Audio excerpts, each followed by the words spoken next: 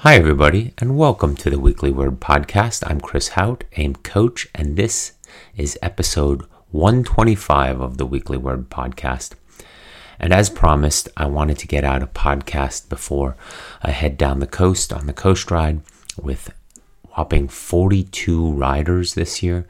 That includes me and, of course, Emily as well. So we're 40 clients moving down the coast in 4 days, 500 miles, just under 500 miles. I think it's 496 miles. And so it is the first sort of ultra endurance event for many of the year. And it's mainly the hours in the saddle. Sure, it's 6 to 7 to 8 hours a day. We're also limited to daylight, and some will do it faster and some will do it a little bit longer, more on the 8-hour side. But it just is a long day from sunrise to sunset for most because of lunch stops and sag stops and so forth, that it's still tight and it's still a lot of cycling and it's still a lot of time doing an activity, whether that's 6.5 hours, whether that's 8.5 hours. So yeah, and it gives many a time to sort of dive into what their year will look like. And that's part of what I enjoy about the coast ride. I ride sweep, and it gives me time to sort of sit back and think and look at the ocean and get a sense of my year, my intentions, my goals, my training, and just, self-reflection and growth. And growth is actually a lot of the topic that we talk about today. Whether it's growth in mindset, growth in courage, growth in how we choose events, growth in who you are as an athlete and a client and who I like and choose to work with, growth in so many ways of understanding the training and just diving in versus thinking too much behind on how it might go. Growth is in the process. Growth is how it unfolds, what we're learning while we're in it, and then going from there to seeing where we want to go. Until we're in the weeds, until we're in the process, it's hard to understand how this ultra endurance world, training, mindset, strategy all works. And we need to be in it. And we need to, quite honestly, fail a fair amount, because then we start understanding why we're doing the training, what we're doing, and the concepts that we're doing it for.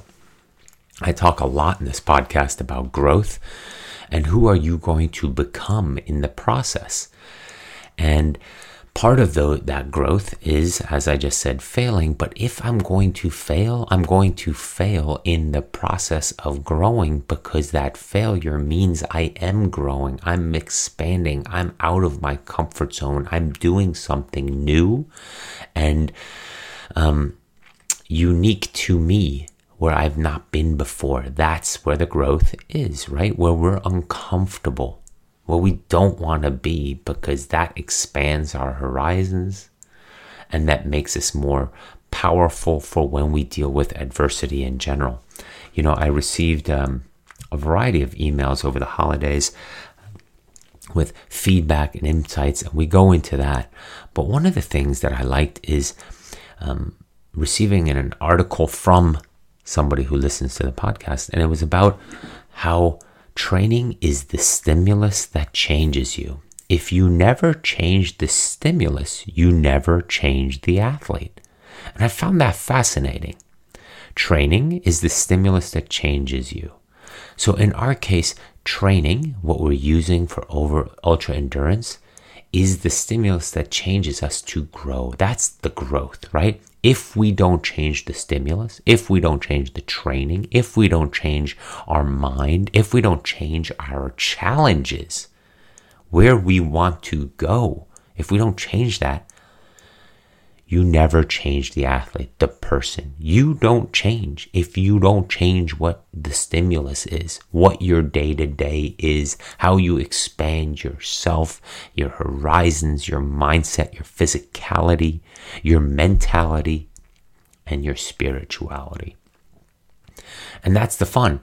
Training is the stimulus that changes you. If you never change the stimulus, you never change the athlete. Now, I received that in a specific manner with regards to coaching principles, right? And how do you continue to progress said athlete when they've achieved certain outcomes? Well, you change the stimulus.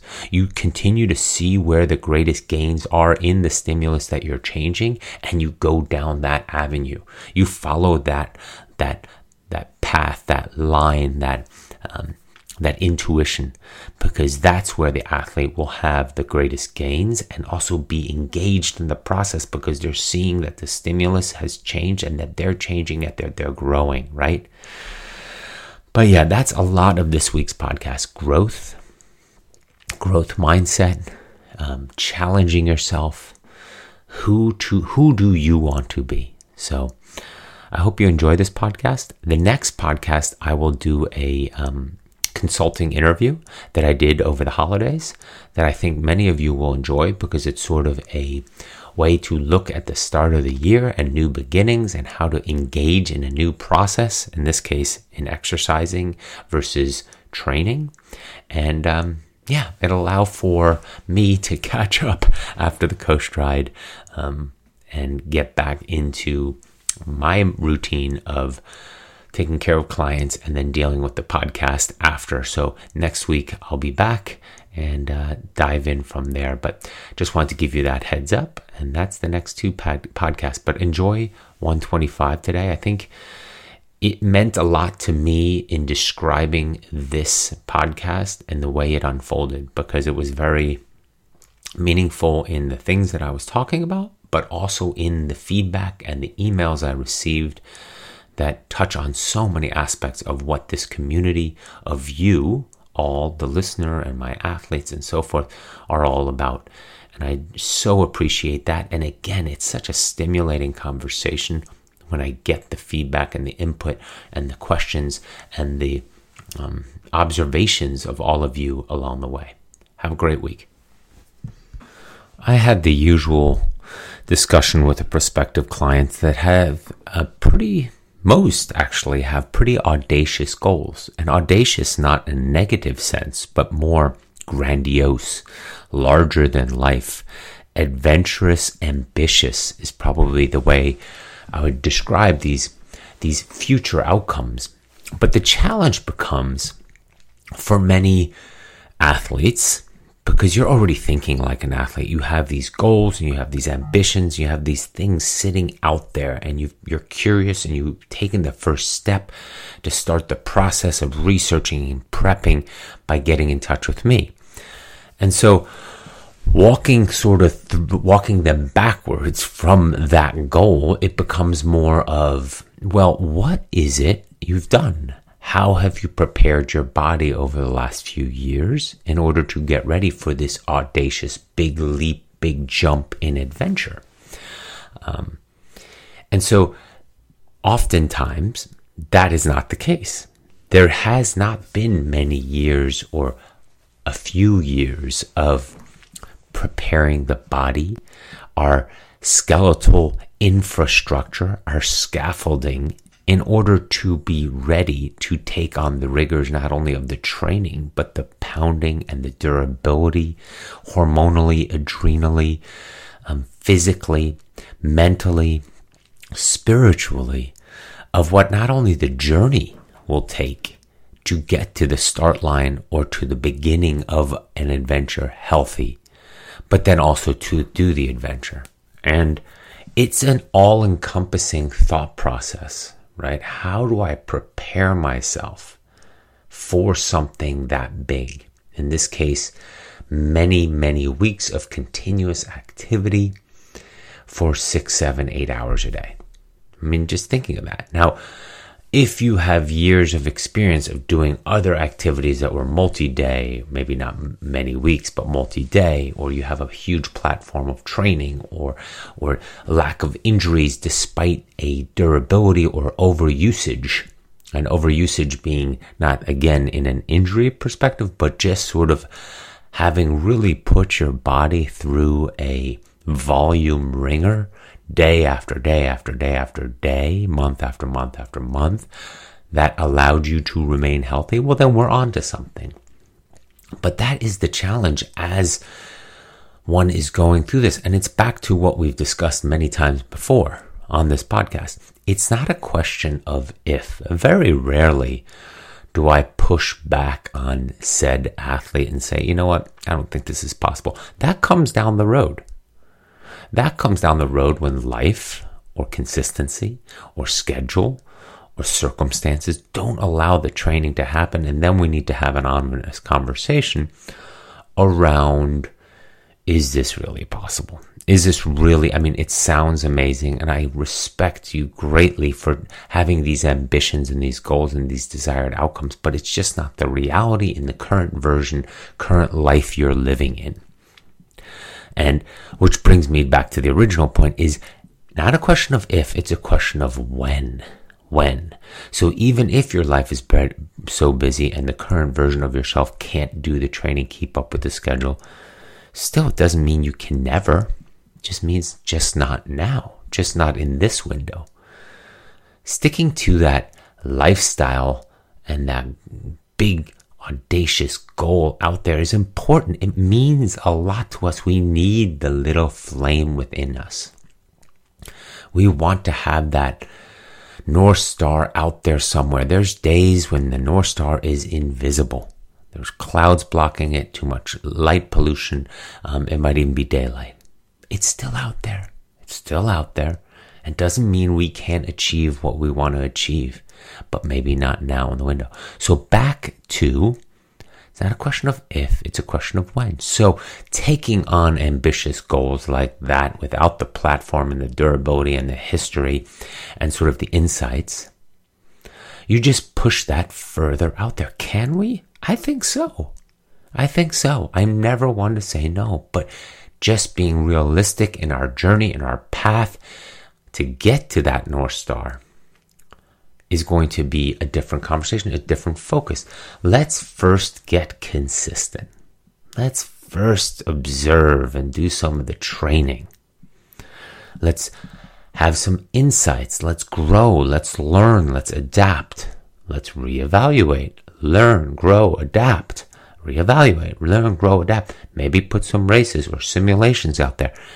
You get a sense of the schedule then. You get a sense of your body then. You get a sense of your adrenals and your how your body is responding to the training. You get a sense of how fatigued you are with regards to life schedule and sleep and overall recovery, regeneration. Can you keep up this stress? Not stress in an anxious stress, but overload on the body, daily, weekly, pounding, organization, focus, regeneration, recharging, rebuilding, and doing it again. That all becomes part of our picture. And then, all right, well, maybe I'm going to give this an extra year. Maybe I'm right on track and I feel really good in this sweet spot. Let's go for it. Let's continue to drive forward and see where we are in another 6 to 8 weeks or in another 3 to 4 months. I want us to get rolling always. I want us to get rolling and learning, because you doing said activity, starting the training, starting the consistency, you're learning so much already along the way. And that is most important for any ultra endurance dream, twinkle in our eye, North Star, future outcome. Get rolling.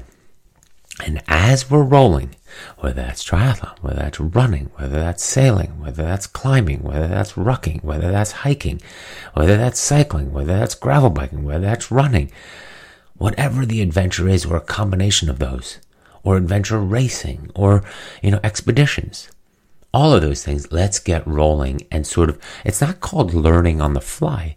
It's observing how we are in the role, playing the role of athlete that we envisioned ourselves being. That's the important thing. And too often we stop before we start, because the gap between right where we start becoming consistent and turning into the athlete and training and observing and learning and growing and adapting and adjusting and so forth, versus, and the gap from there to said outcome, seeing ourselves running for 100 miles and feeling great in the mountains, amazing, or seeing ourselves swimming big distances in a beautiful big lake or ocean, and support team and crew and being cheered on and feeling good about how your fitness is progressing.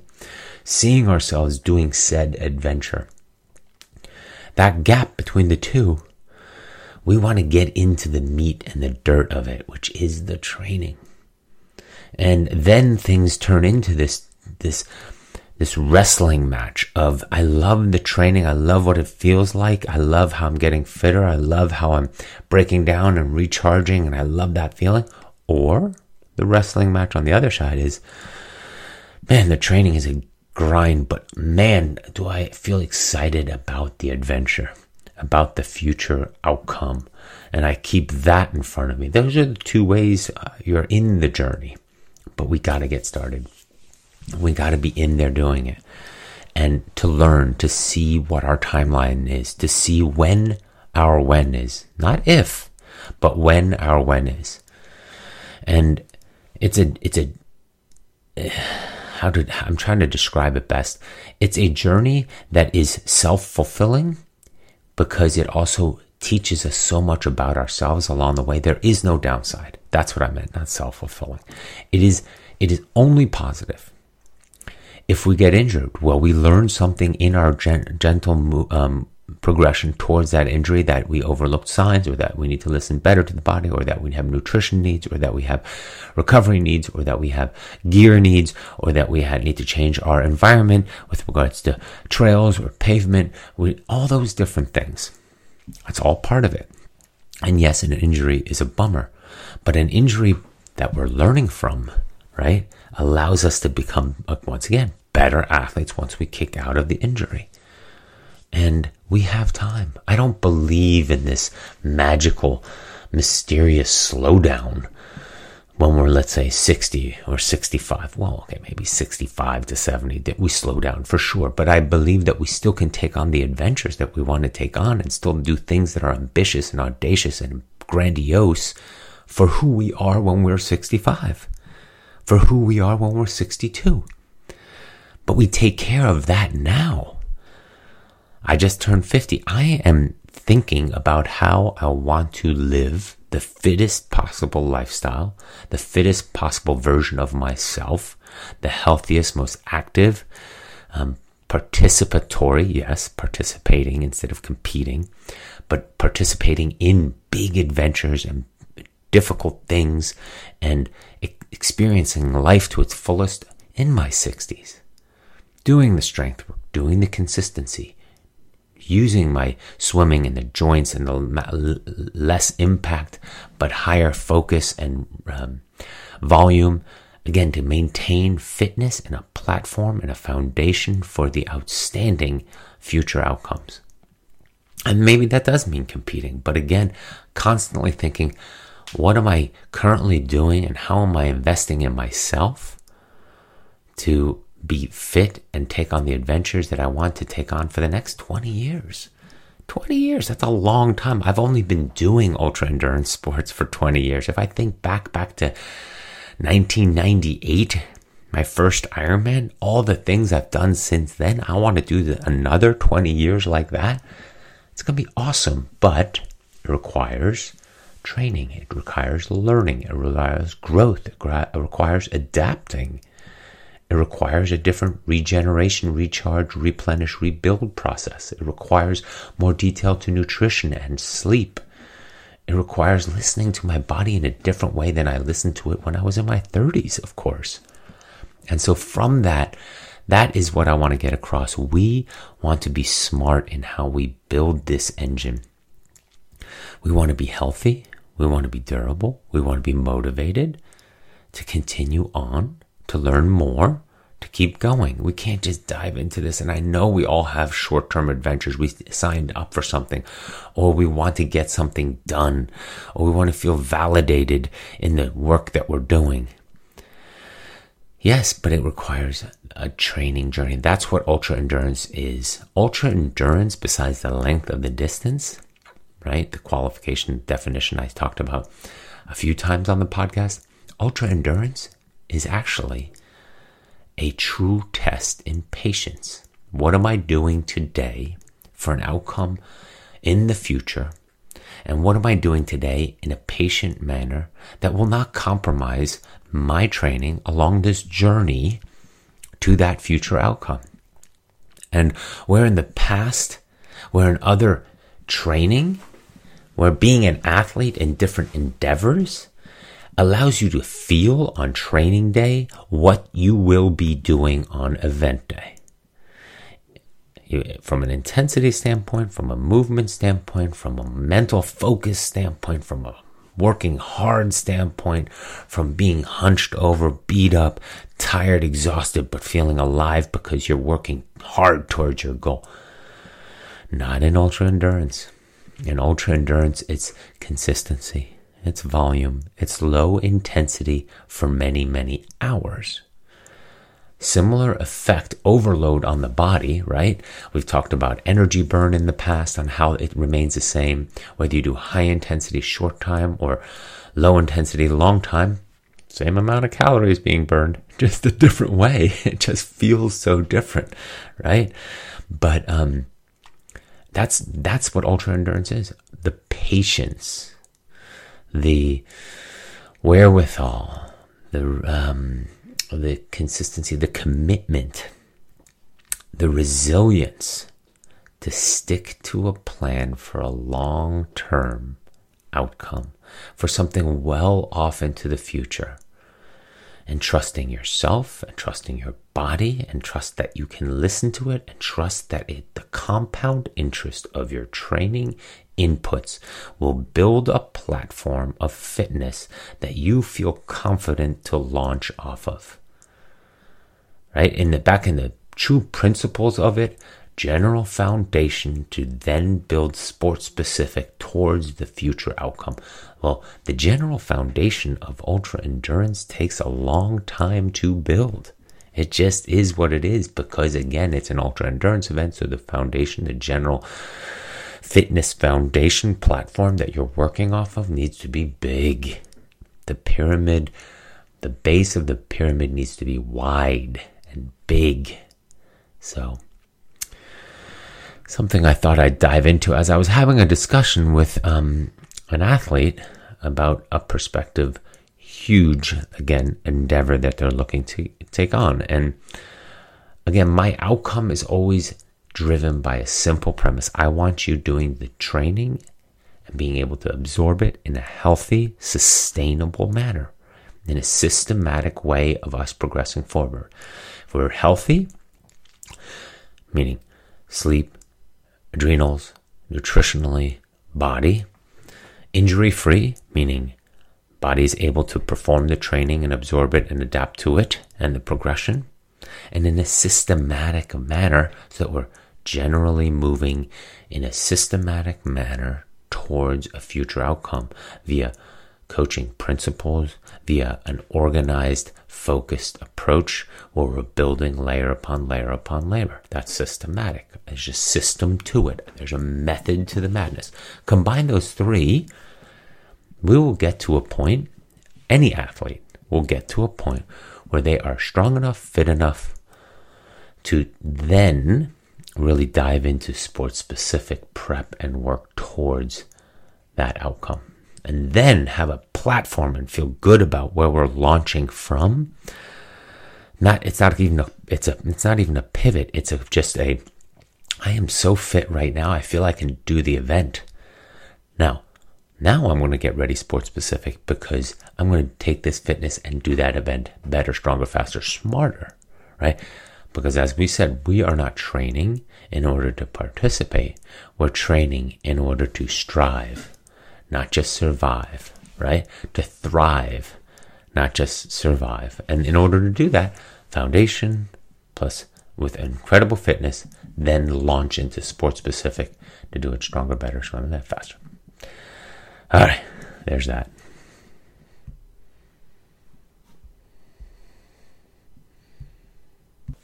I'm currently exercising. Yes, all I'm doing is exercising. And we have defined that pretty clearly as going through the motions or maintaining fitness with no specific outcome. doing something just to do something without any type of direction towards a plan, a prescription, a progression. And that's true. I am currently exercising. I do have Swim Run Catalina in a few weeks, but nothing where it pushes me beyond what I'm currently familiar with and therefore know how to manage the training and maintain the training for that. But to me, when we're training for something, there's something big, ominous, ambitious, scary, curious out there, as we just discussed. And currently, I am floating a little bit.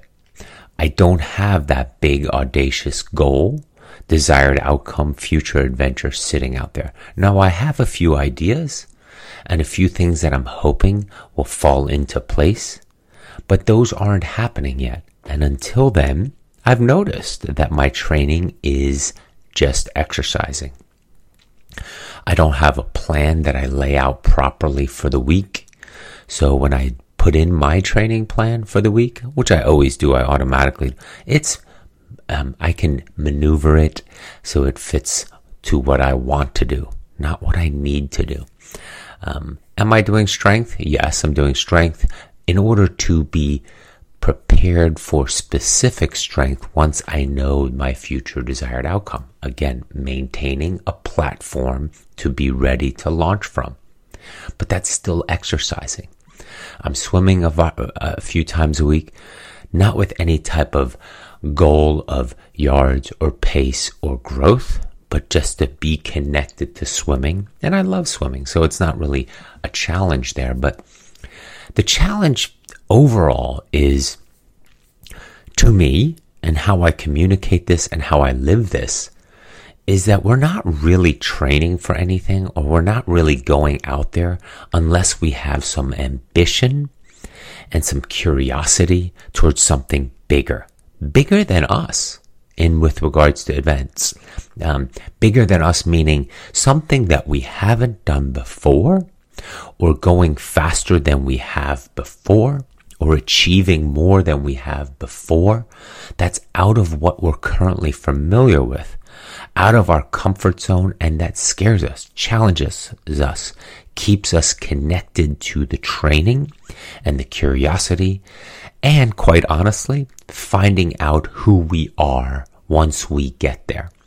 Who we are once we get there, meaning in order to achieve something special, bigger than us, more challenging, a new us, a new event, a new distance, a faster event, a faster pace, we have to become a different person. And that journey is exactly what makes this training so meaningful and so fun. So I have a variety of examples of this week and just in discussions here in the beginning of the year.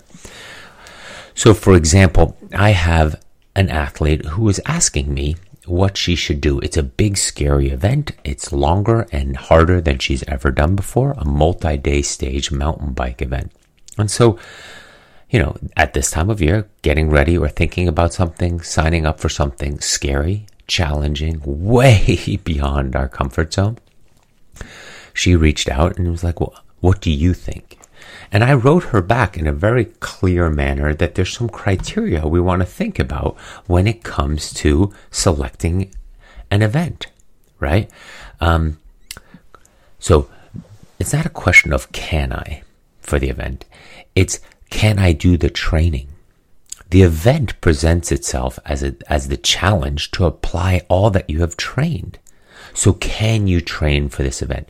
Do you have the hours? Do you have the time, whether in months or time in days, as in per day, to prepare for the event so that you feel prepared, you feel you're growing and getting fitter and stronger and smarter and faster? So when you put that together, that gives you some insight. But also, can you train? How long do you think this event will take?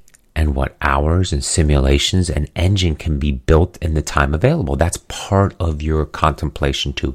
You're part of weighing if this is too soon to do this event. to do said event, any event that you might be thinking about. What does the training look like? So often I have athletes that ask me to get them ready for something, and then it's a question of, oh, I didn't realize the training, like we talked about earlier. The part of this journey that we want to understand is what the training should feel and look, and we envision it to be like, because that's where it's difficult. The growth, the progression, the expansion to a new us, to a new normal, happens in the training, not in the event. The event usually is just a culmination of the training. And one thing is this the window to do it I talk about? Do you have the time? We just discussed that. The health, is your body prepared for the rigors of the journey of the training ahead? Is it healthy to take on something more than before? Can it handle the stress and the overload and the physical nature of the training? Right? If we're not healthy, or if we have a history of injuries, or if we're coming off of some stress fractures and so on, to jump right into something greater and bigger and more audacious than before might not be a good idea. We might want to do a different approach there, where we first return to normal, to par, to a healthy self, and then take on the bigger, more challenging, more fearsome goal. But the last thing I talk about is the capacity to do it. And the capacity is our overall self. Do we have the bandwidth to train for something big and audacious? That means recovery and sleep and self-care. Meaning, are we just creating more stress in our lives by signing up for this event and signing up for the training, but everything else becomes stressful? Our work life, our family life, our personal life, our community life? Well, then that's not the capacity we have. If it comes at a cost of the three-legged stool and other aspects, that's not capacity. That's just adding more stress, anxiety, and overload, not maybe physically, but also mentally and spiritually in that sense. You can't maintain that if it's always at the sacrifice of something else that makes us feel guilty and makes us feel, we judge ourselves, not even makes us feel, that we judge ourselves, that we don't take care of our self-care. Am I getting sleep? Am I getting mental time? These big training endeavors and ultra endurance, I speak to a lot of clients in a more life coaching aspect, whether those with busy lives or powerful lives or just overall questions about their lives. This is a question of having mental space. The training requires some downtime, some reflection, some exhale time, some wind down time every day. You can't come back from a 5-6 hour run, 5-6-7 hour bike, 2-3 hour swim, or a multi-event day of, let's say, strength and some muscular endurance and simulations without some downtime, without just jumping right back into the next thing. Then you are not recovering, regenerating, recharging, and rebuilding properly. You are just going from one pressure, stress, in this case physical, to another. And we need space, mental space, to have between the bouts and the sessions, not just of training, but of life. And so a lot of times with clients, we talk about what kind of space are you creating for yourself every day? How are you growing in your own personal space? Because you need that in order to be at your best at your work, to be at your best with your family, and then to be at your best with your training. Because let's not forget, when we're in big training, when we're getting ready for something big, ultra endurance wise, it's basically those three buckets. We can have some community, we can have some other interests, but they really fall to the wayside most of the time when we're in that big window. And again, that's part of that big audacious goal and that curiosity and that flame we're trying to either ignite or extinguish, one way or the other. But self-care and the mental time is important. So what does that look like? Well, for this person getting ready for 1,000-kilometer mountain bike stage race, that's quite challenging and a big deal. When you're done, or when you wake up in the morning, that you have some downtime, that you have some time to, let's say, reflect and journal, or have your coffee and think and prep thoughtfully, slowly, balanced, for your training day. That 3, 4, 5, 6 hours of training, which will repeat, rinse, and cycle the next day. When you watch pro cyclists in their daily routine, whether it's in season or pre-season, the pace of their day is remarkably slow. They're conserving energy, mental and physical and spiritual energy at all times. Now, you might have heard that they have their legs up all the time, and yes, and that you might think from a physical sense, but they also know a downtime. They know I need to rest my entire body, mental, physical, and spiritual, in order to be ready for the bouts of training that lie ahead. In order to maximize the absorption and the training that I'm doing, then I need the rest of the time. And again, they're doing this for a living, but this is just to highlight that. That means for the rest of the time, I am preparing and self-care for what that next bout of mental focus, physical focus, and spiritual focus is. And yeah, a 3-hour training ride, you might think, well, where's the spiritual focus? Well, we run out of mental. You can't just keep telling yourself mentally, push harder, go better, keep in mind cadence. What's my posture? What's my form? What's my wattage? How am I doing? How am I absorbing? I mean, you can't keep pushing yourself if it's not coming from a place of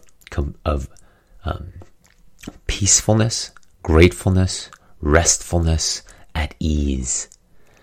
And when our body spiritually is at ease, it allows for us to tap into it mentally and physically in a deeper, more powerful, successful way. So that's all part of, as we are looking into events and how we want to go about the training. Do I have the time to train for this event? Not the event. The event is 4 or 5 days, 2-3 days, one really long day for an ultra event. So can we do something for 3, 4, 5 days? Yes. Can we do something for 2, 3, 4 days? Yes. Can we do something for 24 hours? Yes. Can we engage our full self for that and be rested and healthy? Yes. It's the training of the 6-8 months that is the challenge that decides if we can do it. And decides that we see the simulations and the training and the adaptation, that we build the confidence to get there. I read a quote a few weeks ago: training execution for race day reality. I love that. Training execution for race day reality. Well, we need to execute the training, all of it, physical, mental, spiritual, recovery, regeneration, nutrition, right? Muscular, cardiovascular, all the aspects of training. We need to execute that in order for race day to unfold as a reality the way we envisioned it. That's the fun. Training execution for race day reality.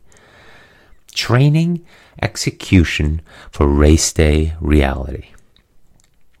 So that's how I look at when we go over, in this case, ultra endurance events.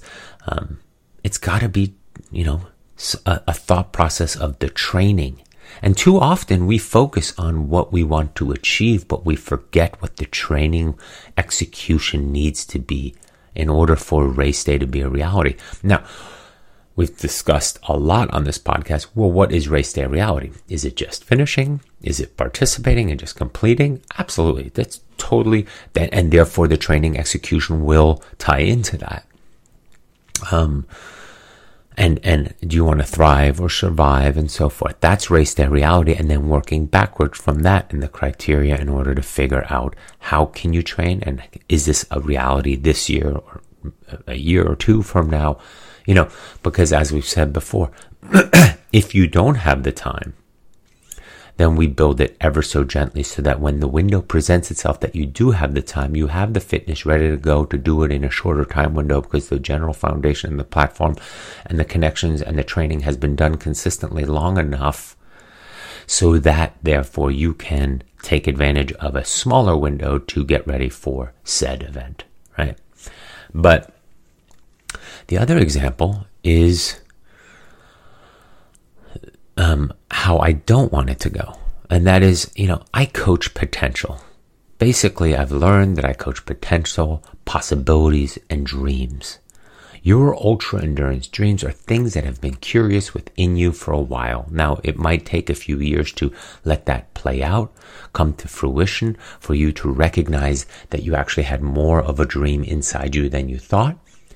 But basically, I coach that. I coach you to realize and hopefully understand and see and participate in the full process that you can achieve the things you didn't think were a reality to achieve, right? I called it, I read the other day, in order to do something you have never done, you need to become someone you have never been. That is my coaching. Helping you train and become someone you have never been. And so with that, in order to do something you've never done, you need to have those dreams and that excitement and that curiosity to become that next version of yourself, right? And so I'm looking to work with athletes like we talked about last week, that either the event is interesting or the person is interesting. But the big part, the part that combines the two, the event has to be interesting because it's interesting to the athlete to grow, to challenge themselves, to want to become their next version. And it ties into the person I want to have a beer with because they are interested and open and vulnerable to grow. And therefore, that makes the event and them interesting, either or. And so I had an athlete the other day who reached out after some time of me not coaching him. He's like, well, I'm ready to come back and have a variety of events, and this is what I achieved last year, and this is what I'm looking to achieve this year. And I wrote him back after thinking about it and looking at it, and also knowing how he worked with me last time. I said, I'm sorry, this is not stimulating for me. For you to not challenge it, it's basically, he did a 50K last year. He's looking to do a 55K this year. Great. He did Kilimanjaro and another mountain, Mount Baker last year. He's looking to do Elbrus this year. Great. He deferred Leadville last year. He's deferring it this year because life might get in the way. And maybe another event here or there. But nothing is growth. Nothing is challenging. Nothing is unfamiliar. Nothing will motivate him, which I had an issue before, that his growth was not big enough to motivate him to truly do work and be vulnerable and to try harder and come from it from a different angle versus just doing what you usually do. That's why I said, no, there is no growth there. I want to work with athletes that want to grow. And you might say, well, Chris, if I'm looking to not necessarily do more, does that make me an uninteresting athlete? Well, if you're looking to go faster, better, stronger, smarter, absolutely. We flush that out as we're discussing that. I had an athlete who last year did Everest, but this year he's doing some trail races. You can say, well, that's not growth.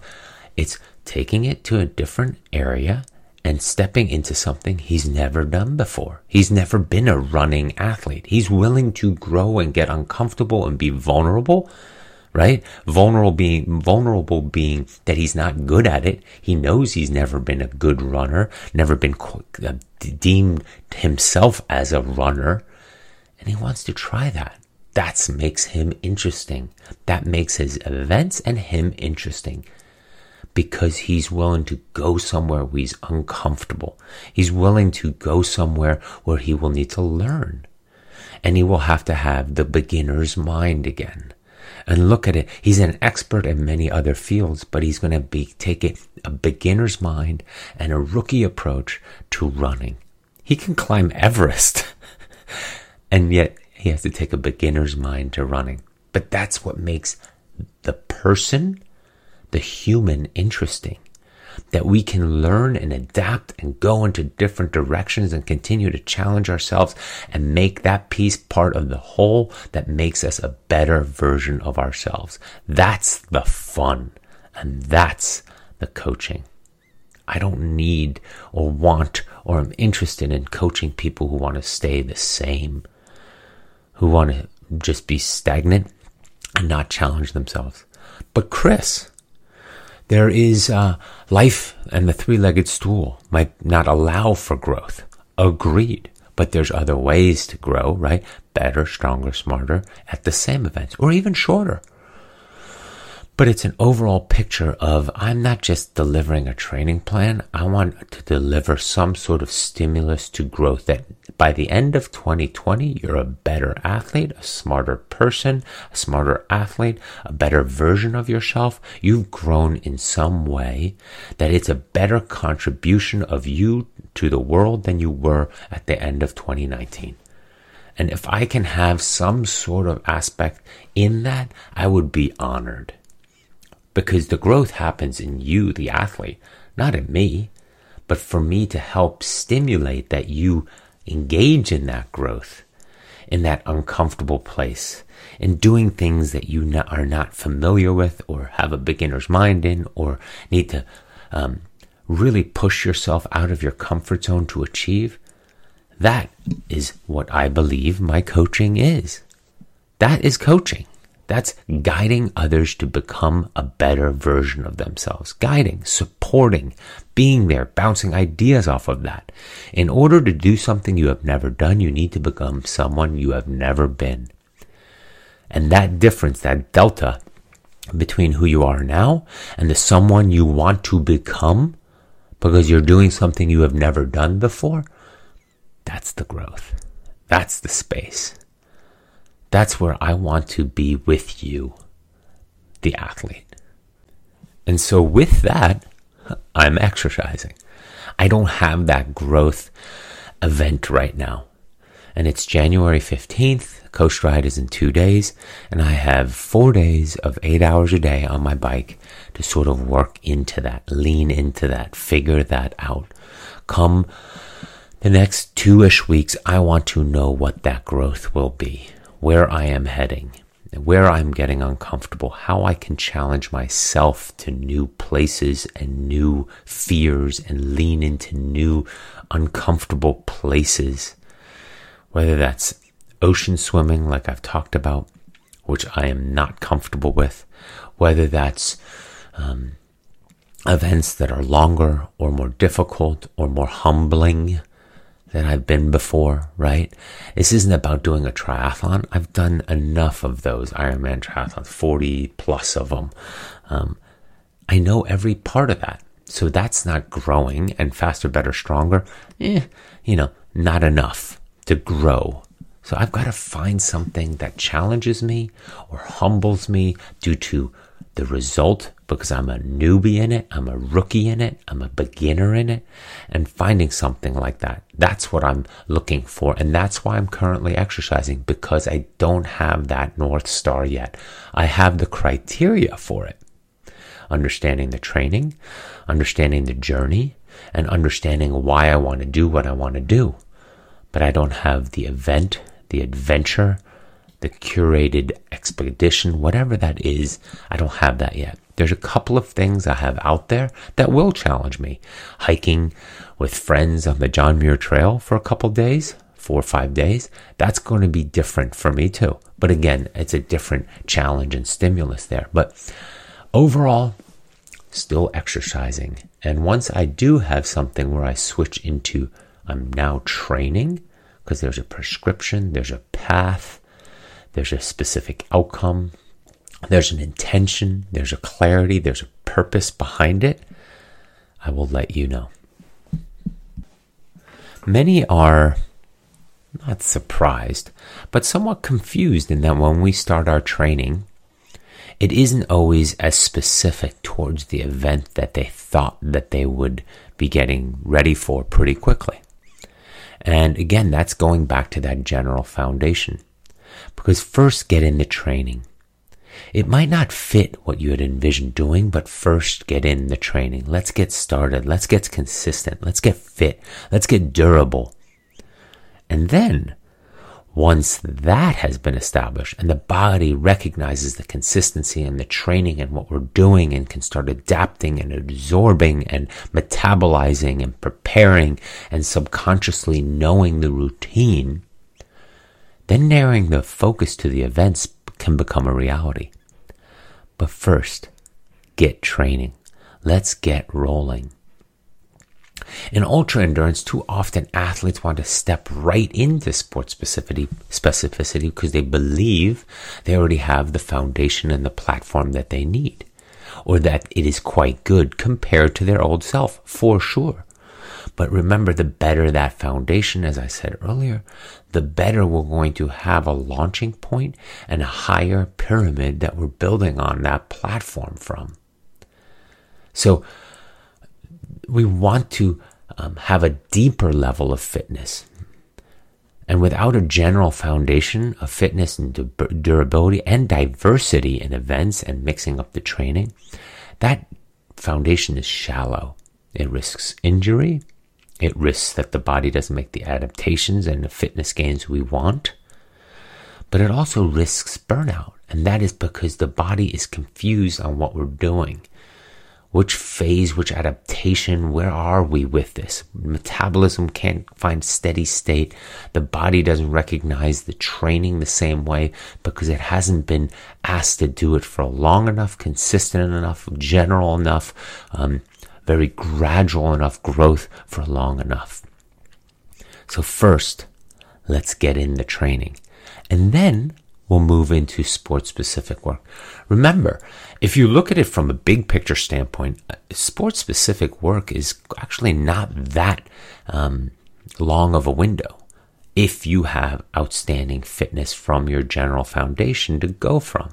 Then the sport-specific work will come naturally, and you will actually have this perpetuating flywheel effect because your fitness will feel good doing it sport-specifically. You're going to be surprised, like, wow, I'm pretty fit. I thought I was a lot further behind, but I actually feel really good, really prepared, really strong right now. And I still have another 8 weeks to continue to sharpen this blade, which then makes the training more purposeful, intentional, because you're enjoying it and you see the gains, which then therefore makes the training more effective, which then gives you more confidence, which puts us back into the race day reality that you're looking for. So keep that in mind. Let's just get training first versus thinking too much. Well, how come I'm not doing this? And how come I get a lot of those questions? And that's where I almost always push the athlete. You'll learn in your training what we're doing, why we're doing, feel it, observe it differently versus just looking at it on paper or on a computer screen in Training Peaks. Let's get training. All right, well, as promised, I have a variety of emails and different topics to go through this week, and the topics are related to emails. So I want to jump into as many as I can before I close this pre-Coast Ride podcast out.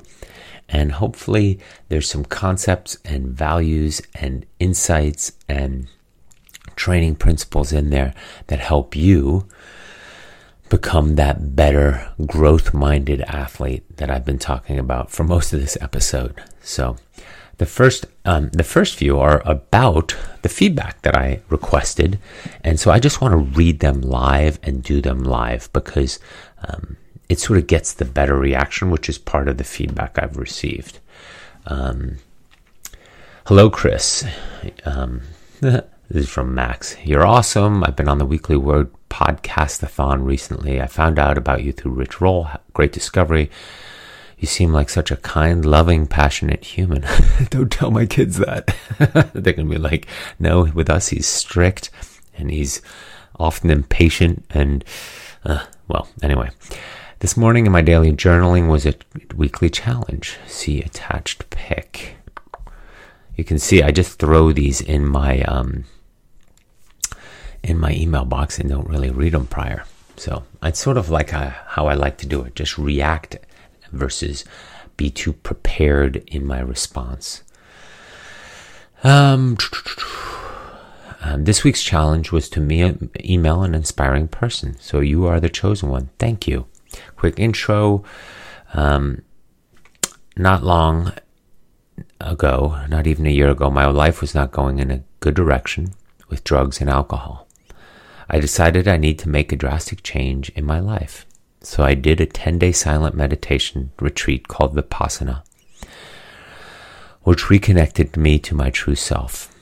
After that, I knew I needed to be active, but couldn't afford a gym membership. So I started running late March this year. This is 2019. I have never ran except from cops or to catch the bus. I really loved running, so I decided to do a marathon, which you can hear in my voice. These are the stories, the inspirations, the reason I love to coach. Having a tiny, tiny influence and impact on any one person's life is this podcast, is the coaching, is the just day-to-day communication with people out there to connect them to their true athletic self, which that athletic self solves, helps, is such a huge part of who we are as human beings. It's primal, and being able to be active and express ourselves physically on a daily basis in an endurance format, which means low heart rate and volume and durability. And I understand the whole HIIT discussion, but and the values to that, I get it. But I believe that the endurance self is a more powerful part of our primal being and our DNA and our evolution. And so therefore, I think it fires things differently. Reflection, meditation in its own way. The going into self and spending some time thinking on a daily basis can't be done at high intensity stuff because you're barely hanging on with heart rate exploding. The mind works differently when it's under flight and fight versus steady, aerobic, controlled, measurable homeostasis output. So I'm sorry, I got distracted there. I did the New York Marathon this past November with a time of 3:41. Moreover, I had raised $3,500 in order to participate in about 4 months' time. That was the true challenge, not knowing how I was going to do that, but I did, and I raised $39.40 US. Again, growth, people. Growth, which is amazing. Everything here says growth. Felt lost the next 2 weeks post-run. And remember, we have to be careful with this lifestyle too. I will say that with that asterisk in here. We can't go from one addiction to the other. And I know I'm preaching a little bit and being sort of absolute in my opinions. I just want awareness. Awareness to what our addiction is, and if we're escaping one thing, drugs and alcohol, with another escape, ultra endurance athletics, but avoiding the growth of ourselves and our inner self and our self-care and our awareness and our reflection and our rumination and our internal voices and our story of our past and our self-judgment and our self-love, all that, if we overlook that, then this ultra endurance journey will get derailed, because that will come at some point. It will bubble up at some point. What you resist persists, and it will bubble up. For the next 2 weeks post-run, I felt lost. Decided to get into another wild ride, so I registered for Ironman Mont Tremblant in 2020. Careful here, Max. Been in the pool a lot lately. I could barely swim 25 meters a month ago, but I'm getting better now. I'm an intense person, just got to watch out for the injuries. Yes, you do, but you also have to watch out for those internal injuries where the soul might be injured, and use this time in order to see who you truly are, right? Your Weekly Word podcast is so full of insight and so generous of you to offer all that knowledgeable insights, tips, etc. I have no problem with listening to your voice occasionally. The dog barks and email notifications. Yes, I have received a few emails on this about people saying that's distracting, and if that's something they can give feedback on. I'm sorry, you guys. I just don't have a studio or produce this in that type of format. I'm in my office, and it's about 15 feet off my kitchen. And yes, we have 3 dogs. And yes, we have 4 kids. And yes, life happens around me, so I can't always just tell everybody to zip it. I'm recording. That said, I've listened to about 20 episodes so far in the last month. My plan is to listen to all your podcasts before Ironman Day. I can't seem to find episode 1 to 23 on the podcast app, so I started from 24. I'm at episode 39 now. I think iTunes has all the podcasts. Mark my word, one day I'll be able to afford your coaching. That'll be awesome. Until then, I'll keep tuning into the Weekly Word. Thanks for everything. I wish you had the happiest of holidays, full of love and great times. I appreciate that. Soak it all in, Coach, just like I am soaking in all your weekly words. You'll definitely be a huge part of my success and a companion for the 8 months leading up to Ironman on race day. Well, so there weren't a lot of questions in here, but there were some commentaries that I wanted to bring up, and I think we pulled from there. And I like the way Max already talks about part of my success. It is success. He is already a different person from when he started this journey, and he's only going to continue to grow and become a new person over and over again. And again, like I read the other day, once we reach new horizons, once we stand on a new pedestal and platform and get a chance to look around, once we're on top of one hill or mountain, right, and we've seen that perspective, we've seen that horizon, we don't go backwards. We don't go back to the valley and stay there. We have a new perspective. Now that becomes our new normal. That becomes our new perspective and our new horizon. And so accepting that and realizing that, like I was mentioning earlier, let's keep climbing. Let's keep being curious on what's up the next hill and on the next mountain and what the view and the perspective and the horizon looks like from there. Because again, it just continues to broaden our horizons, for lack of a better term. And that broadening is now who we are. We've seen that view, and we don't want to go back down into the valley and be content there. We want to keep climbing and striving and growing and expanding. So thank you for that email, Max. All right, another email with feedback. Brady. Well, I'll start off with this. Thank you. I never thought I'd embark on this kind of journey, nor did I know that this whole thing existed. But I'm so glad I found this community, especially your podcast. Yes, this whole thing does exist.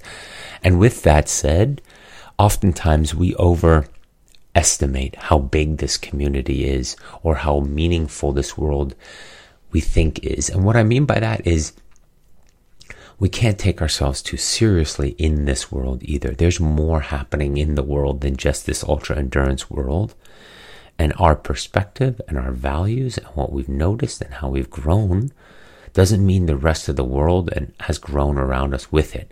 So our tolerance and our acceptance and our graciousness and our calm demeanor of taking in the world as it is while we are growing needs to be an important factor to keep in mind. It's part of our awareness because our health and our lifestyle and who we are might not work for a lot of people. So this whole thing does exist, but be patient with others that don't know it exists yet. I finally made it through all 123 episodes. Wow. And I've learned a great deal from the conversations you've had about endurance training, lifestyle, and mindset. Well, then you'll like today's episode. My life is more balanced now than ever, and I feel like I'm my best self, current version of myself. A smiley face. I'm training for my first half triathlon at Lake Logan, North Carolina in August, and I'm finding the swim, bike, run combination more fun than just running and a great challenge. Growth, again.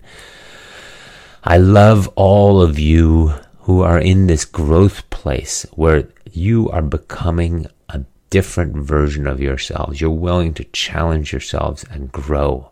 That's what this podcast is all about. I've got some feedback for you, and I was waiting until I caught up with all the episodes to give it to you. See, this is the fun part, sharing the feedback, negative feedback on the show. Also, I thought it was ironic that you ended podcast 123 asking for feedback. So here it goes. Podcast guests. I've really enjoyed the interviews and guests on your podcast, but they're not the only episodes I like. I think they add variety, and it's beneficial to hear you provide coaching and insights live. Whether from now on you have a guest on every episode or you never have one on again, I'd still listen. Yes, and then next week, because I'm on the Coast Ride, I have an interview with a potential client, with a client, a consulting call, which I thought was very appropriate and a good way to sort of dive into the new year. It's a good January call, and I hope you all enjoy that one. So that's coming up next. Audio, especially during some interviews, volume is very inconsistent. I know some interviews I've had to turn down the volume because parts were too loud. Yes, that and the dog barking and the doorbell ringing. You're basically in my living room. Nutrition segments. Yes, I know. This is the negative feedback. I'm looking forward to the nutrition segments you are planning. Nutrition is a tough one, and getting more insights on this will definitely benefit us all. They don't necessarily need to be once a month, but as enough questions pile up in your queue, or if there's some new insight you'd like to expand upon, it'd be a great time to dedicate an episode to this. I've been dabbling in marathons and for a couple of years now, and I would say I've only scratched the surface, okay? Yes, the nutrition piece is coming. I even now have Emily bugging me saying, you said we're doing the podcast. When are we doing it? Favorite episode. One of the episodes that sticks out most to me is the one with the client of yours that was in the military and training overseas. Yes. Getting ready for Ultraman while I was running 1 mile circles. I found the conversation fascinating with respect to the training you had him doing, the rapport the two you shared, and the mindset he had while training and being in that environment. Yes. Tommy was amazing and remains a good friend.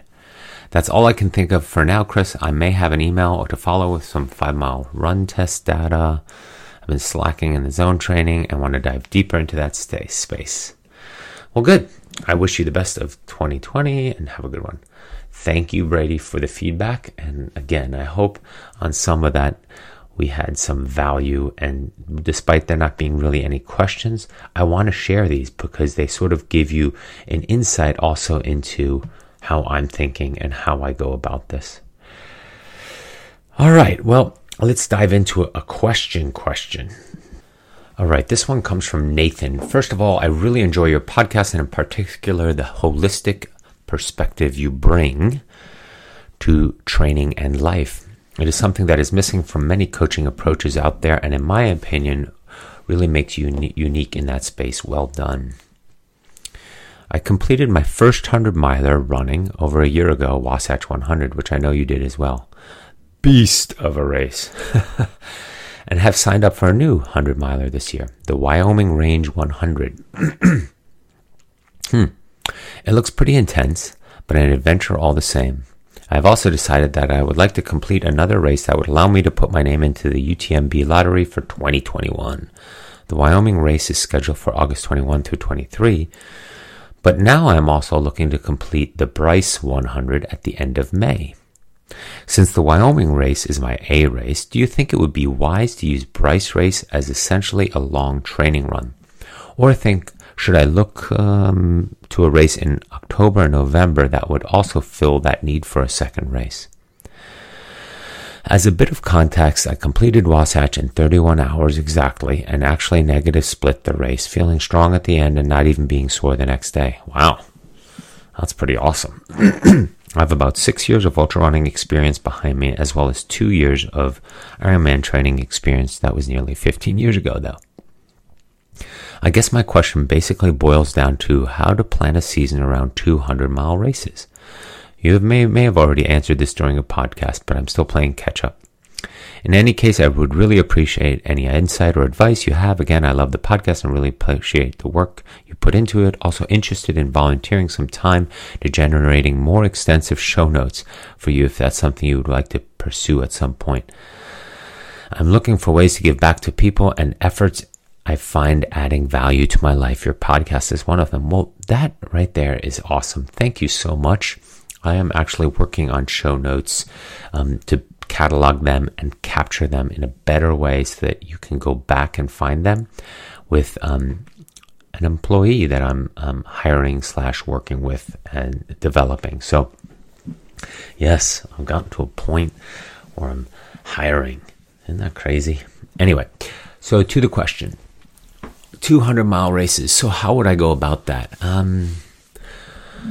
Well, given that Wyoming is your A, so a couple of things go through my head. One, you never want to, with a 100-mile race, you never want to just put all your eggs in one basket. Bryce might go really well and feel really good. And as it's unfolding, because you were conservative in your approach and relaxed and sort of treated it in a different way, not so as a focused, tightened up A race, you might want to take the value of Bryce and just go for it.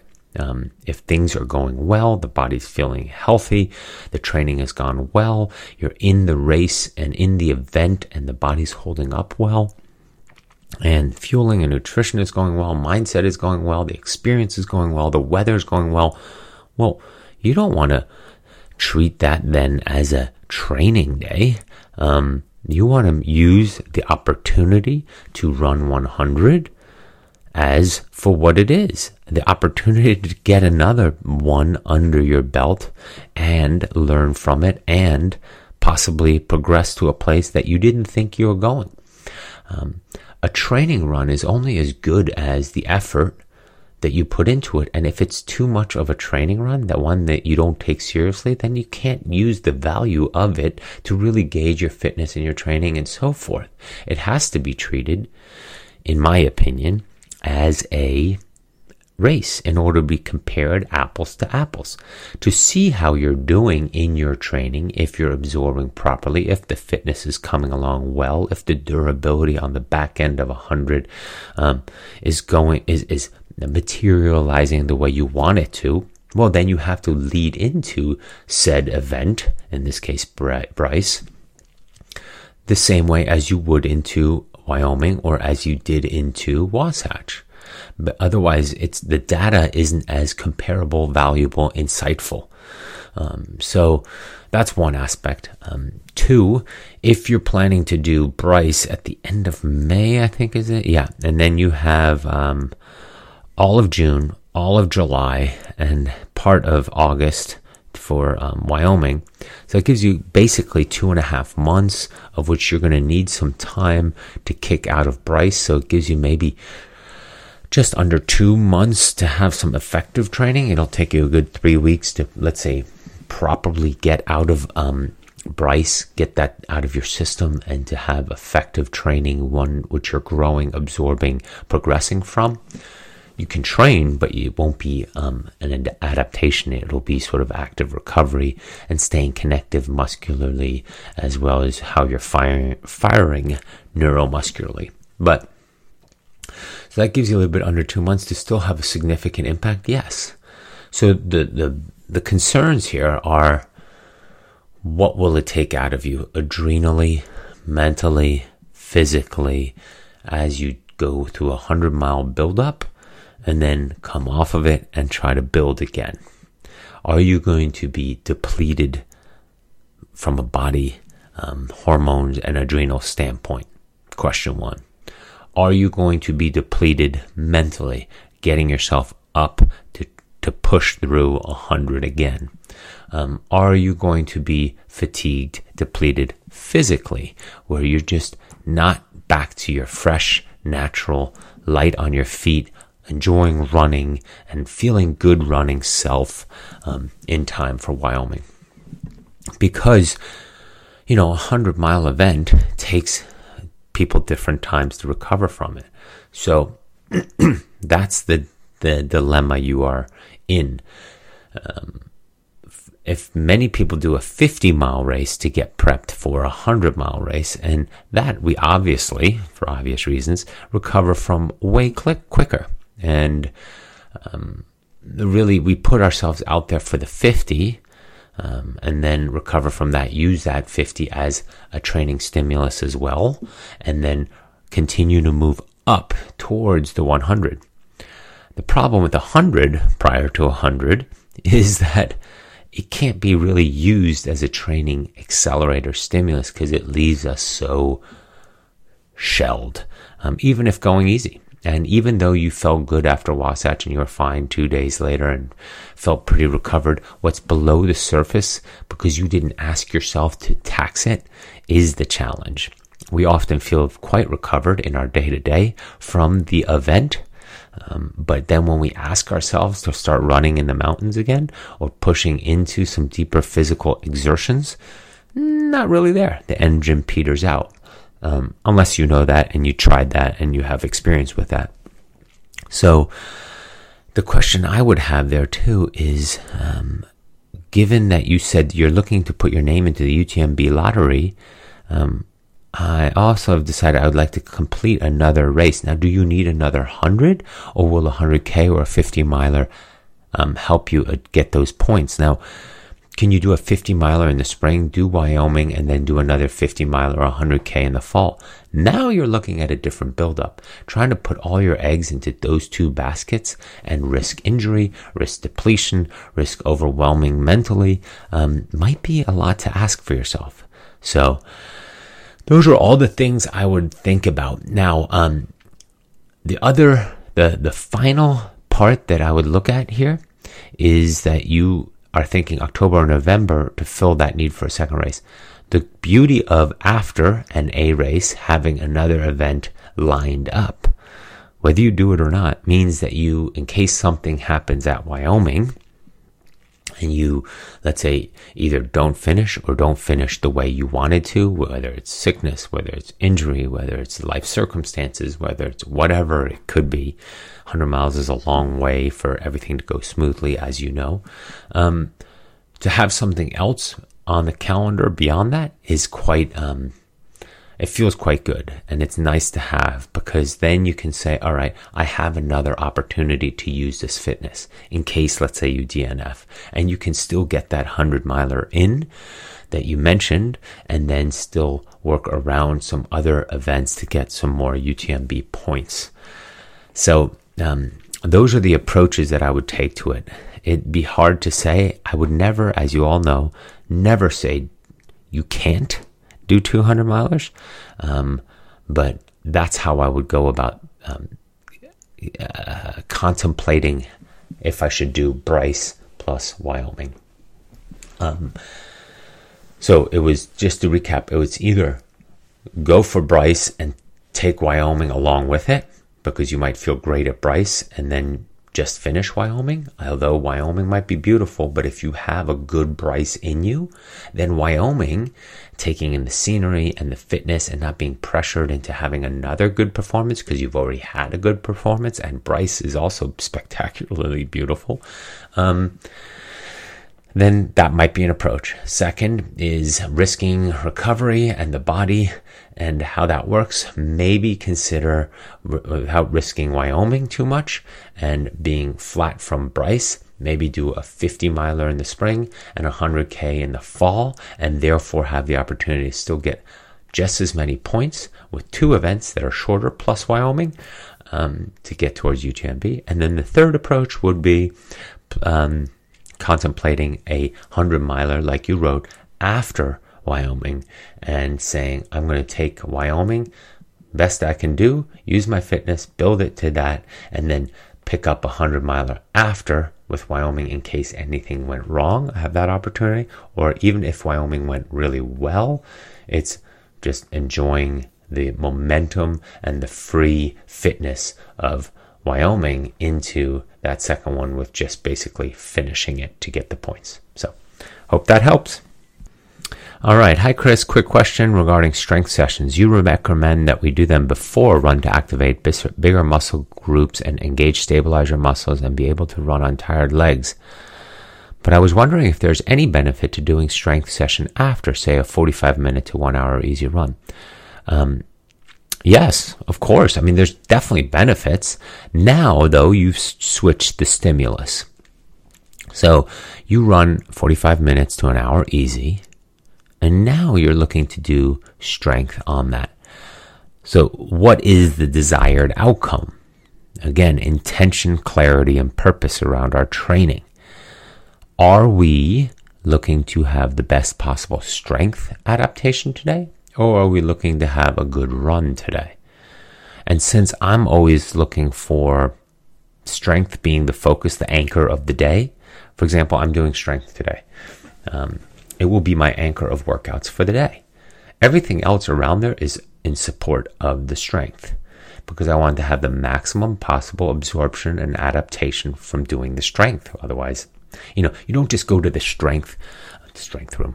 You don't just go to the gym in order to just go through somewhat easy motion strength, number one. And number two, is there really a benefit of doing strength tired? Right?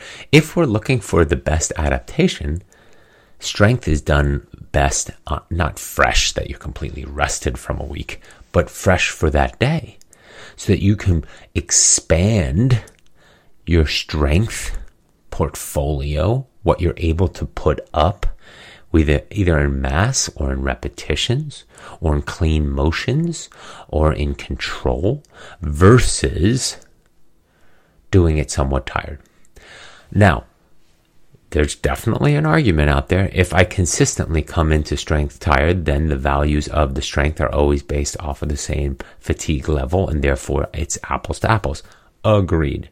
But overall, the picture is, for me, and the way I apply it to athletics and my athletes, is my anchor of the day is the strength work. Everything around that is in support of, did I have the maximum adaptation for the strength?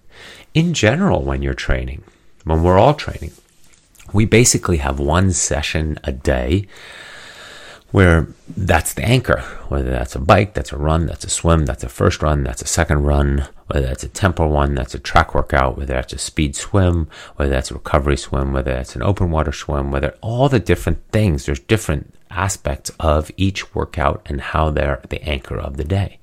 Is the morning speed session short, explosive, powerful, and the afternoon aerobic, long, active recovery, zone 2, clean form and motion, one supports the other. If I were to do the speed in the afternoon on tired legs, it's not really the purpose. We want freshness, explosiveness, good connections, good firing, mental freshness, good focus for that. So coming into that fatigued, yeah. Now, there's a durability question there, of course. If I'm doing speed and strength on tired body, I'm learning the durability and muscular endurance. We can get that in different ways versus doing the anchor workout, the focus workout, the intention workout of the day very cleanly. And then the other ones is where we can turn our brain off a little bit. So, a morning swim session with an afternoon run, a morning swim session with an afternoon speed run, very common. So you do a morning swim session, masters or a specified workout. Now the load and the pounding and the fatigue and the breakdown on the body from that morning swim session might be is different and might be less taxing, and then therefore with 3, 4, 5, 6 hours of recovery, that afternoon speed session on the track or running or hill repeats, that might be plenty. If that morning swim session is a solid, 4,500 yards and it really asks you to dig deep and you're just really shelled from it, that 4, 5, 6 hours is not really enough in order to have an effective absorption of hill repeats. But Chris, you do doubles and talk about doing things on a tired body. I agree. There is some endurance aspect and durability aspect there when getting ready for longer events, and there is. But then we're just focused on, maybe some tempo work, but mostly aerobic work, clean form, good posture, good leg turnover, being able to click into that when tired. Different intention, different prescription for that. And so that's not necessarily the art of coaching. It's just more the art of listening. The art of listening to the athlete and knowing what works and needs and what absorption is being handled and how to put the puzzle pieces into place for the week that allows for you, the athlete, to have the best possible progression and growth towards the future outcome that we're excited and somewhat fearful and signed up for. So I hope that helps, Brian. Brian's a former athlete of mine who sent in that strength question. So again, know what our outcome is. What's our anchor workout? Here's another feedback one from Rob. Thanks for all that you do. I'm enjoying your nice and long podcast during all my training, in particular how you handle the mental aspects of training and life. Did plenty of preaching today. You also asked for some feedback and improvement of the podcast. Here's my 1, 2, 3. 1, watch out for background noises. Yes, I agree. We've talked about that. 2, maybe write down a few of your mantras on the website. For example, train where you are, not where you want to be. I like them, but I can't write them down while I'm driving, etc. Agreed. And this is something the guy I am working with and planning to introduce and so forth,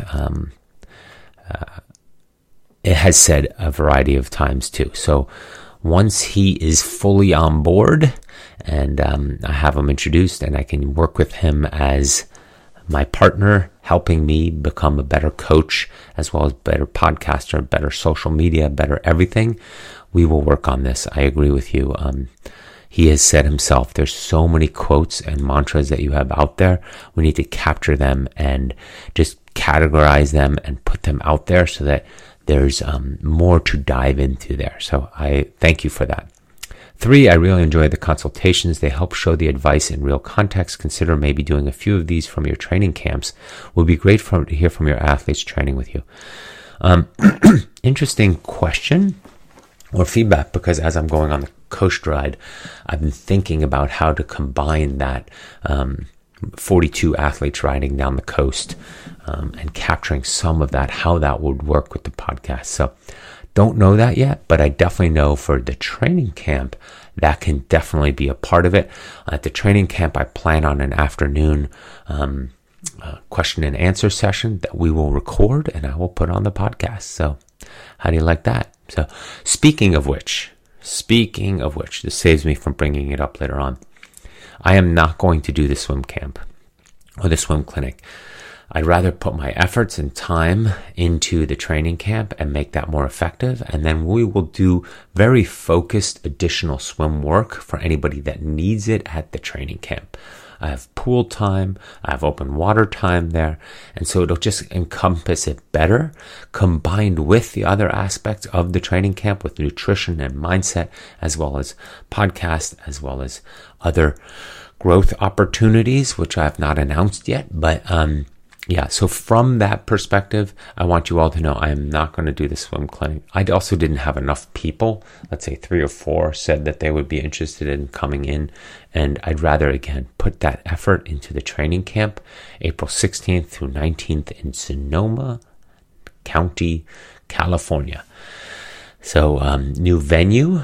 We've trained the last few years in Sonoma, but new venue for the hotel and new venue for restaurants. And it's just going to be a fun 4 or 5 days, 5 if you're doing some extra swimming and training here in April. So more details are coming on that. As soon as I'm done with the coast ride, I basically go right into training camp mode planning for that time slot of my weekly sort of work responsibilities. And then post that, I go into my run camp planning right after Sonoma. And then right after run camp planning, training camp planning, I go into Oregon Coast Ride cycling camp training, and prep. So that's what it keeps my year in an equal format, that when I break up my week by tasks,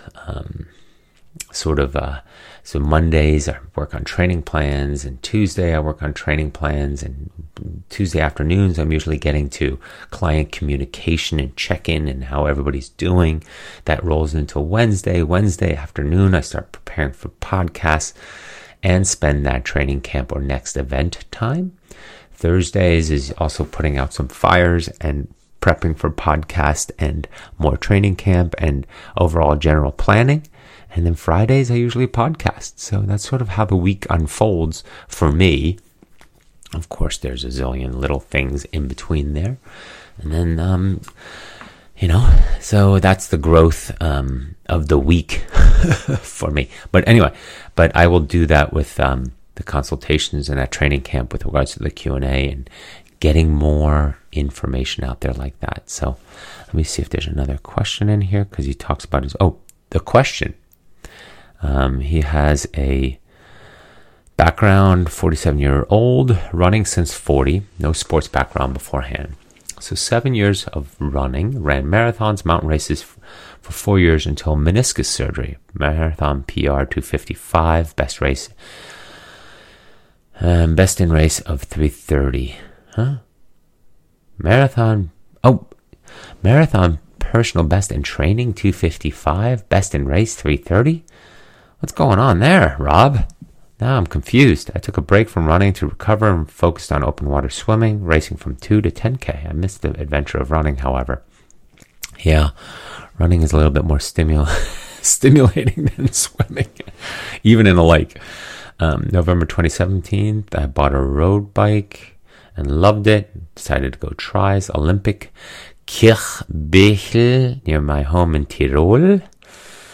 Needed better running legs with a 46-minute 10K. Now, next try was Zurich Ironman, July 2018. 111 swim, 610 bike, 417 run. Pretty balanced. Solid swim. The bike and the run need some work. 11:55 blistering hot day, 36 Celsius on the run. Okay, the tri bug was officially for me. Got myself a coach, Mario Heis in Tirol. I know him, yes. Next try was St. Pölten half in 2019. 32, 246, 130. Wow, that's a lot better. 457. Really happy with the race. I ran with full gas to the end. Age group 39th out of 293. I was lucky to get a place in Challenge Roth in 2019, 103, 520, 347. Whoa, we're moving on up. 103, 520, 347. Again, very balanced. Nice racing. We've talked about the balance before here. 103 swim, 520 bike. The run is probably the one that falls out of the category the most. I'd like to see that after a 520 and a 103 to be around 335. To make it really balanced according to my personal formula, the way I see it. But, this time I had a good race, but slowed down 10 kilometers into the marathon. So you see that as well, Rob. Interesting, Rob. Your name, Rob Whitaker, but yet you're in Tirol. Interesting. Last try was Slovenia half, September 2019, 33-minute swim, 252 bike, 137. Okay, so slow down on the run. See a pattern yet? My personal life is complicated. Dad of 2 kids. All right. Some divorce stuff. Great support from sister and girlfriend. So not really a single dad. But 3-legged stool is important. I get that. I've been there myself. So I also work as a full-time engineer. 3-legged stool always wobbles, but somehow stays upright. Well, that's life. I agree. The 3-legged stool it does need to be wobbly. And you might be wondering why wobbly? Because we're not living if it's perfectly stable.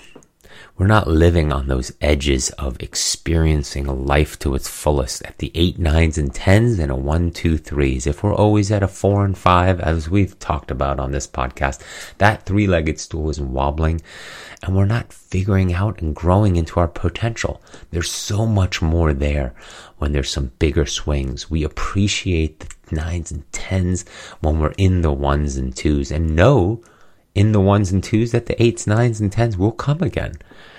And when we're in the 8, 9s, and 10s, guess what? The 1s and 2s are going to be coming because we're living life. We're not safe. Back to the earlier topic, we're growing. We're climbing new mountains, horizons, and that takes risks. We might fall. We might have to get off that one mountain, go through a valley in order to reach the next mountain and a higher peak to broaden those horizons. Totally. Absolutely. I don't want a completely stable, balanced stool. I want a wobbly one, yeah. But because we're working on it. And that stool is wobbly also because we're risking things in each of the areas, but we're attentive and aware of it. And therefore, growing. Anyway, next year, I set myself the goal of getting into the 10th percentile. There were percentages mentioned in all these results. And I've signed up for half Ironman Graz in May and in full Ironman Nice in June. I'm working on my core strength and my weaknesses over the winter, and I'm happy with my training with my coach. I'm interested in your point of view on the mental aspect. It looks like I am avoiding going too deep into the red in the run and backing off before the job is done. In every race, I've felt like I left gas in the tank. I want to go out and leave everything on the run course. How do you find the courage to do this? It's a great topic, and it's one I can relate to very, very well. I know I can run faster, but somehow my self-protection mechanisms stop me from keeping the gas on. As an aside, I completed the Ötztaler Fahrrad Marathon. You like the German kicking in there? Last September, 238 kilometers, 5,500 meters of climbing, and had an amazing experience. A broken gear cable in Innsbruck meant climbing the smallest of the 4 passes to the Brenner in the small cog at my rear. My legs were trashed, then 45 minutes repair with the great Mavic guys. As I knew my race was now about survival, I stopped looking at the totals. I had a fun climbing time. My 9-hour goal was blown. I came in around 10:45. The reason I enjoyed the event was that I raced in the moment with no clue if there was enough in my legs to finish.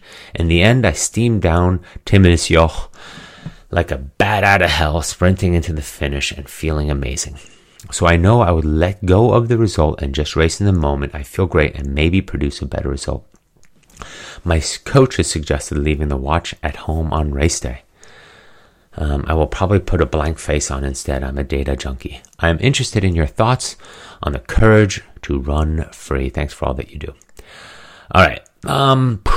Here we go. This is a very good question, and I'm sorry for the lead up, everybody, for this email. But it is something I have struggled with in the past myself. And I know I have more to race. Well, now I don't. Those years have passed. But back when I did race, I knew I left effort on the table. Now, I'm not sure if this didn't benefit me in the end come crossing the finish line, the overall approach, but I definitely, on many a Ironman, left a fair amount of effort on the table. I'm not saying fitness, but effort, because there is that self-protecting mechanism, that fear of blowing up, that internal governor, that machine learning within us that says, I've felt this before, we're going to avoid that disappointment, that pain, and we're going to stay right here. That voice on our shoulder when we're racing saying this is good enough is quite loud. And the ability to break on through and find that new level of performance, that new level of ability, that new level of suffering and growth, quite honestly, is hard to do. It's definitely hard to do because of the past experiences that have shaped our current reality. Boom, right? Past experiences, enough of them, shape our current reality. That's how the world works. That's how our mind works. So how do you break through that? That's the question. Well, one, I learned early on from my experience that I just became fitter and fitter and fitter so that even my steady was fast enough that I was pleased with the marathon time on the back end. So that's one way. I went about it that I wanted to have a fast enough run off of a bike that was going to always be somewhat comfortable, just barely on the edge of uncomfortable. But I knew that that feel would net me a pace that would give me, whether that's a 3:05 or a 3:09, sort of always in that range marathon. That was sort of my sweet spot, 3:05 to 3:10 marathon on the back end of an Ironman. Now, one time I got a penalty on the bike at Ironman Florida. I think it was like 2006 or 2008 or something like that. And I sat there for 2 or 4 minutes, and it was a no passing zone. I went around another cyclist, and it's a no passing zone, single file, and there were no cars, and I was like, this is taking forever. I'm going by them. Well, bingo, quickly got a penalty. But so I sat in transition 2 for in the penalty tent for, I think, 2 minutes. I don't think it was 4 minutes. 4 minutes sounds extreme, but maybe it was 4 minutes. I was racing pro at the time. And I remember, because of that gap, because of that release, because of that exhale, because of that moment to reflect and get out of myself, I ran my best marathon. No, it was not 2:59. It was 3:00.2. I thought I was going under 3 hours for my marathon, which I'd never done in an Ironman at that point.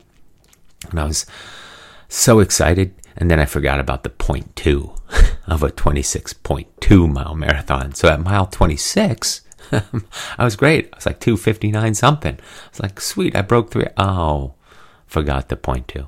But what I'm trying to explain there is that there's that, because of that gap, similar to what you're talking about, that you raced in the present, it allowed me to run in a lot more reckless, less fearful, less controlled manner than I usually would.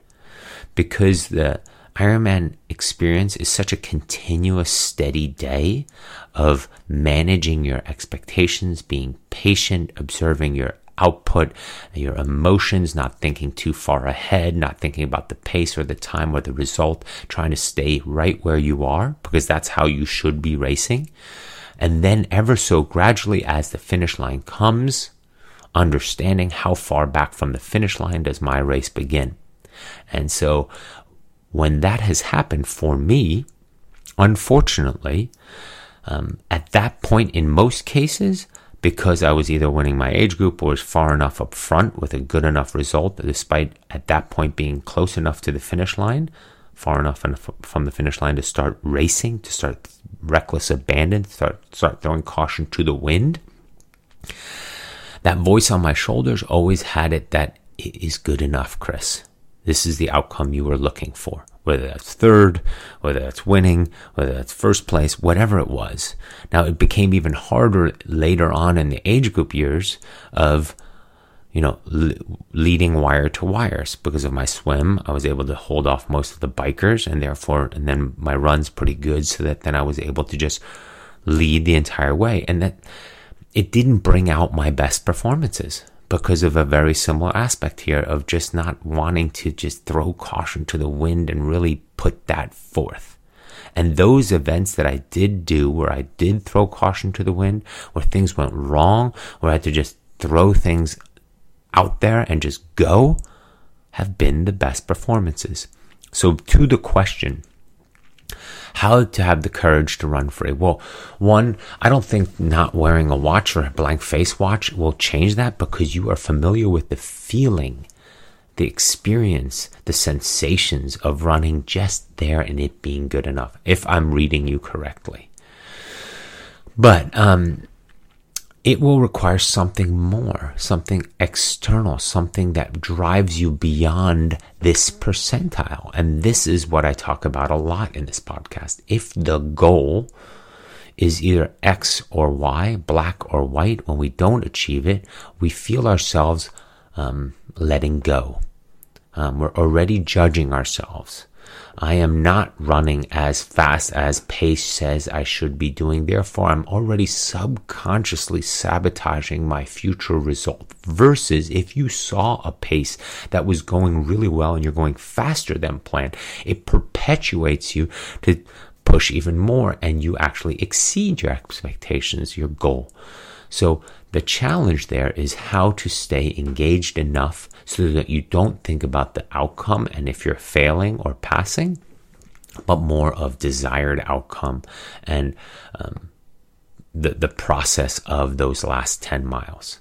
Now, you can try to take it a little bit easier and not necessarily negative split it, since that's not really possible physically if you did the event properly.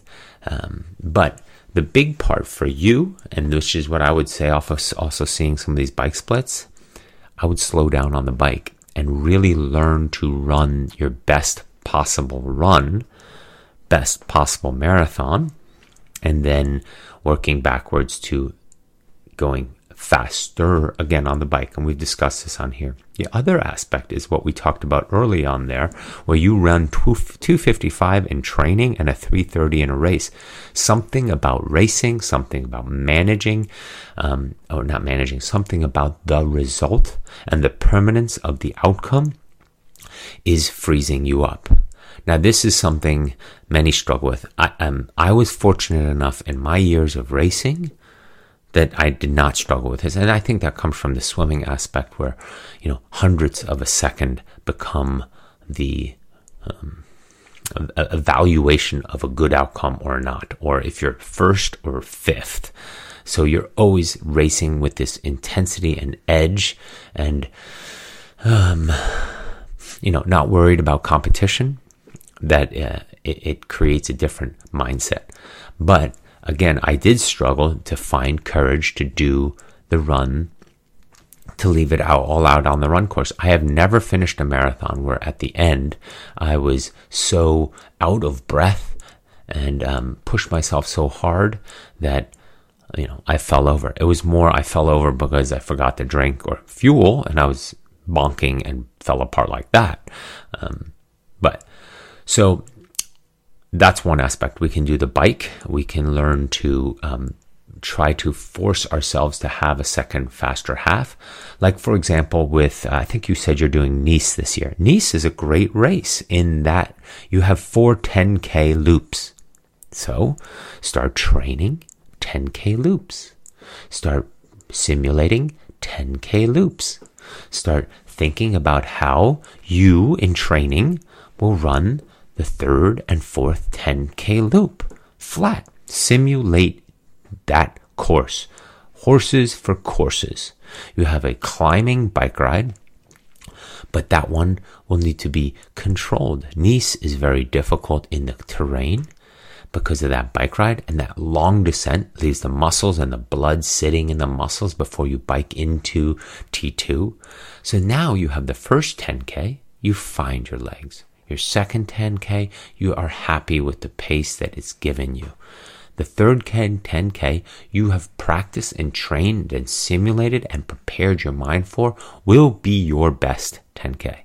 Not that you leave it all out there, but you need to risk it on the third 10K, because then the fourth 10K is close enough to the finish, those 6 miles, that 10 kilometers that you can feel and measure and put in the proper effort to the distance remaining. Your brain can wrap its mind around how much further to go and can spread out that pain and say, yes, I can do that. With 20K to go, that's too far. The brain cannot feel that, measure that, spread that out. So the focus for Nice would be the best possible, not fastest possible, highest or best effort possible third 10K, but just making sure that that is the most powerful, strongest, best of the 4 10Ks.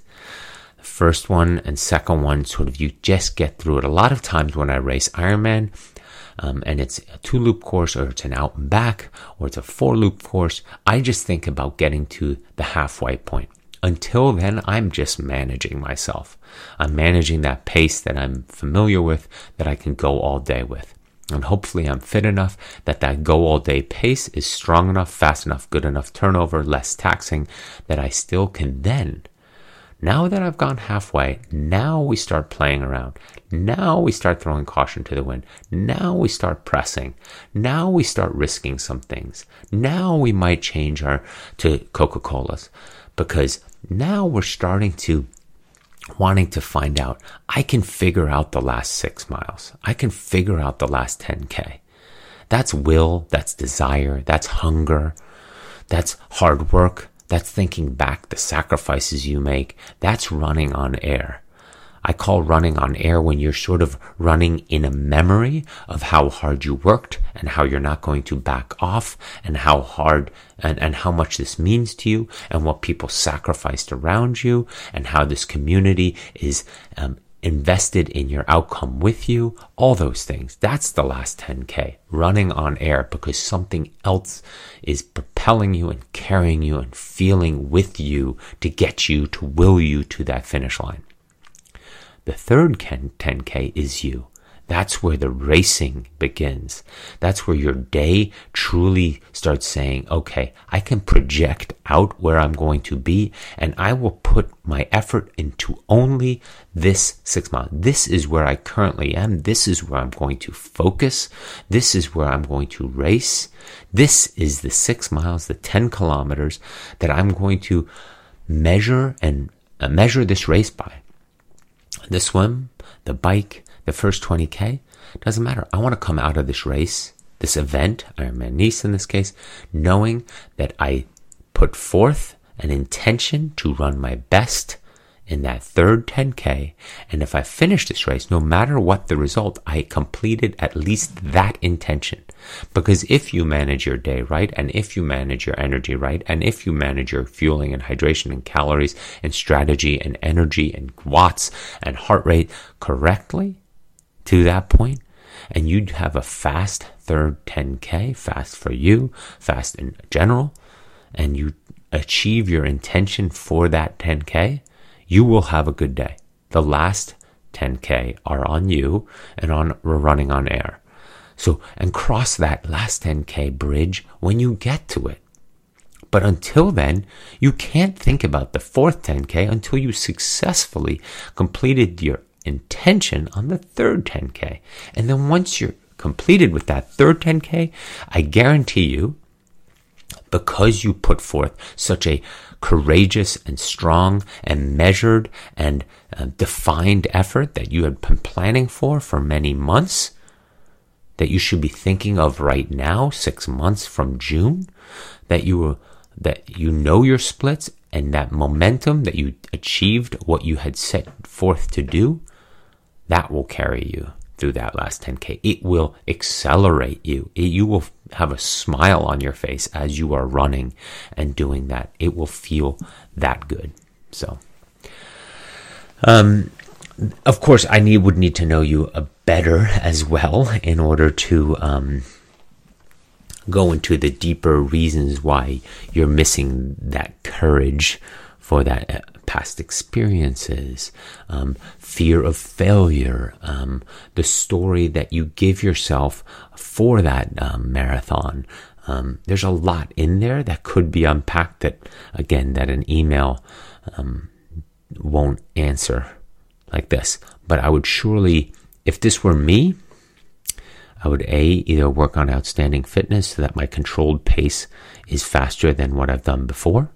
And then secondly, I would simulate those 4 10Ks. The beauty of Ironman Triathlon is you can simulate a solid 30K run 3 10K loops, or even do it the other way around. So it's four 10K loops. So instead do a 20-mile run off the bike and do 4 5-mile loops, 4 8K loops. Right? So now you've basically done most of the run, but you've shown that off of a 5-hour bike, go ride 5 hours. Not a question of watts or intensity. Just ride 5 hours. Get that load of 5 hours into your legs, and then run 4 8-kilometer loops off bike, and run it with that intention that the third 8-kilometer loop is your best, is your focus, is what you prepared for, is why you started this day. That's a good simulation. And then from there, growing that courage and growing that experience and growing that intention that 10K in Nice will be the one that activates a deeper system and mindset within you that makes the rest of the day irrelevant other than that 10K. So I hope that helps. Alrighty, that'll do it this week on the Weekly Word Podcast. Thank you so much for listening. As I go into the coast ride, I get quite anxious, stressed, nervous, making sure everybody is taken care of, has the experience that they were hoping for the coast ride. Many have done it before, meeting those past expectations, meeting the new expectations by new participants and riders on the coast ride, getting them through their days successfully. And taking care of them all. It's all part of these next 4 or 5 days, and it becomes a big family that I look forward to carrying, guiding, supporting, coaching, and enjoying each other's company down the coast. So I will see you all on the other side of that. I hope to share as much as I can to my current abilities with regards to social media and updates. And you can follow there. Remember, I'm AIMP Coach on the IG, as my kids call it, Instagram. Took me a while to figure out what IG was, but my kids taught me well. Alrighty, have a great week. Bye.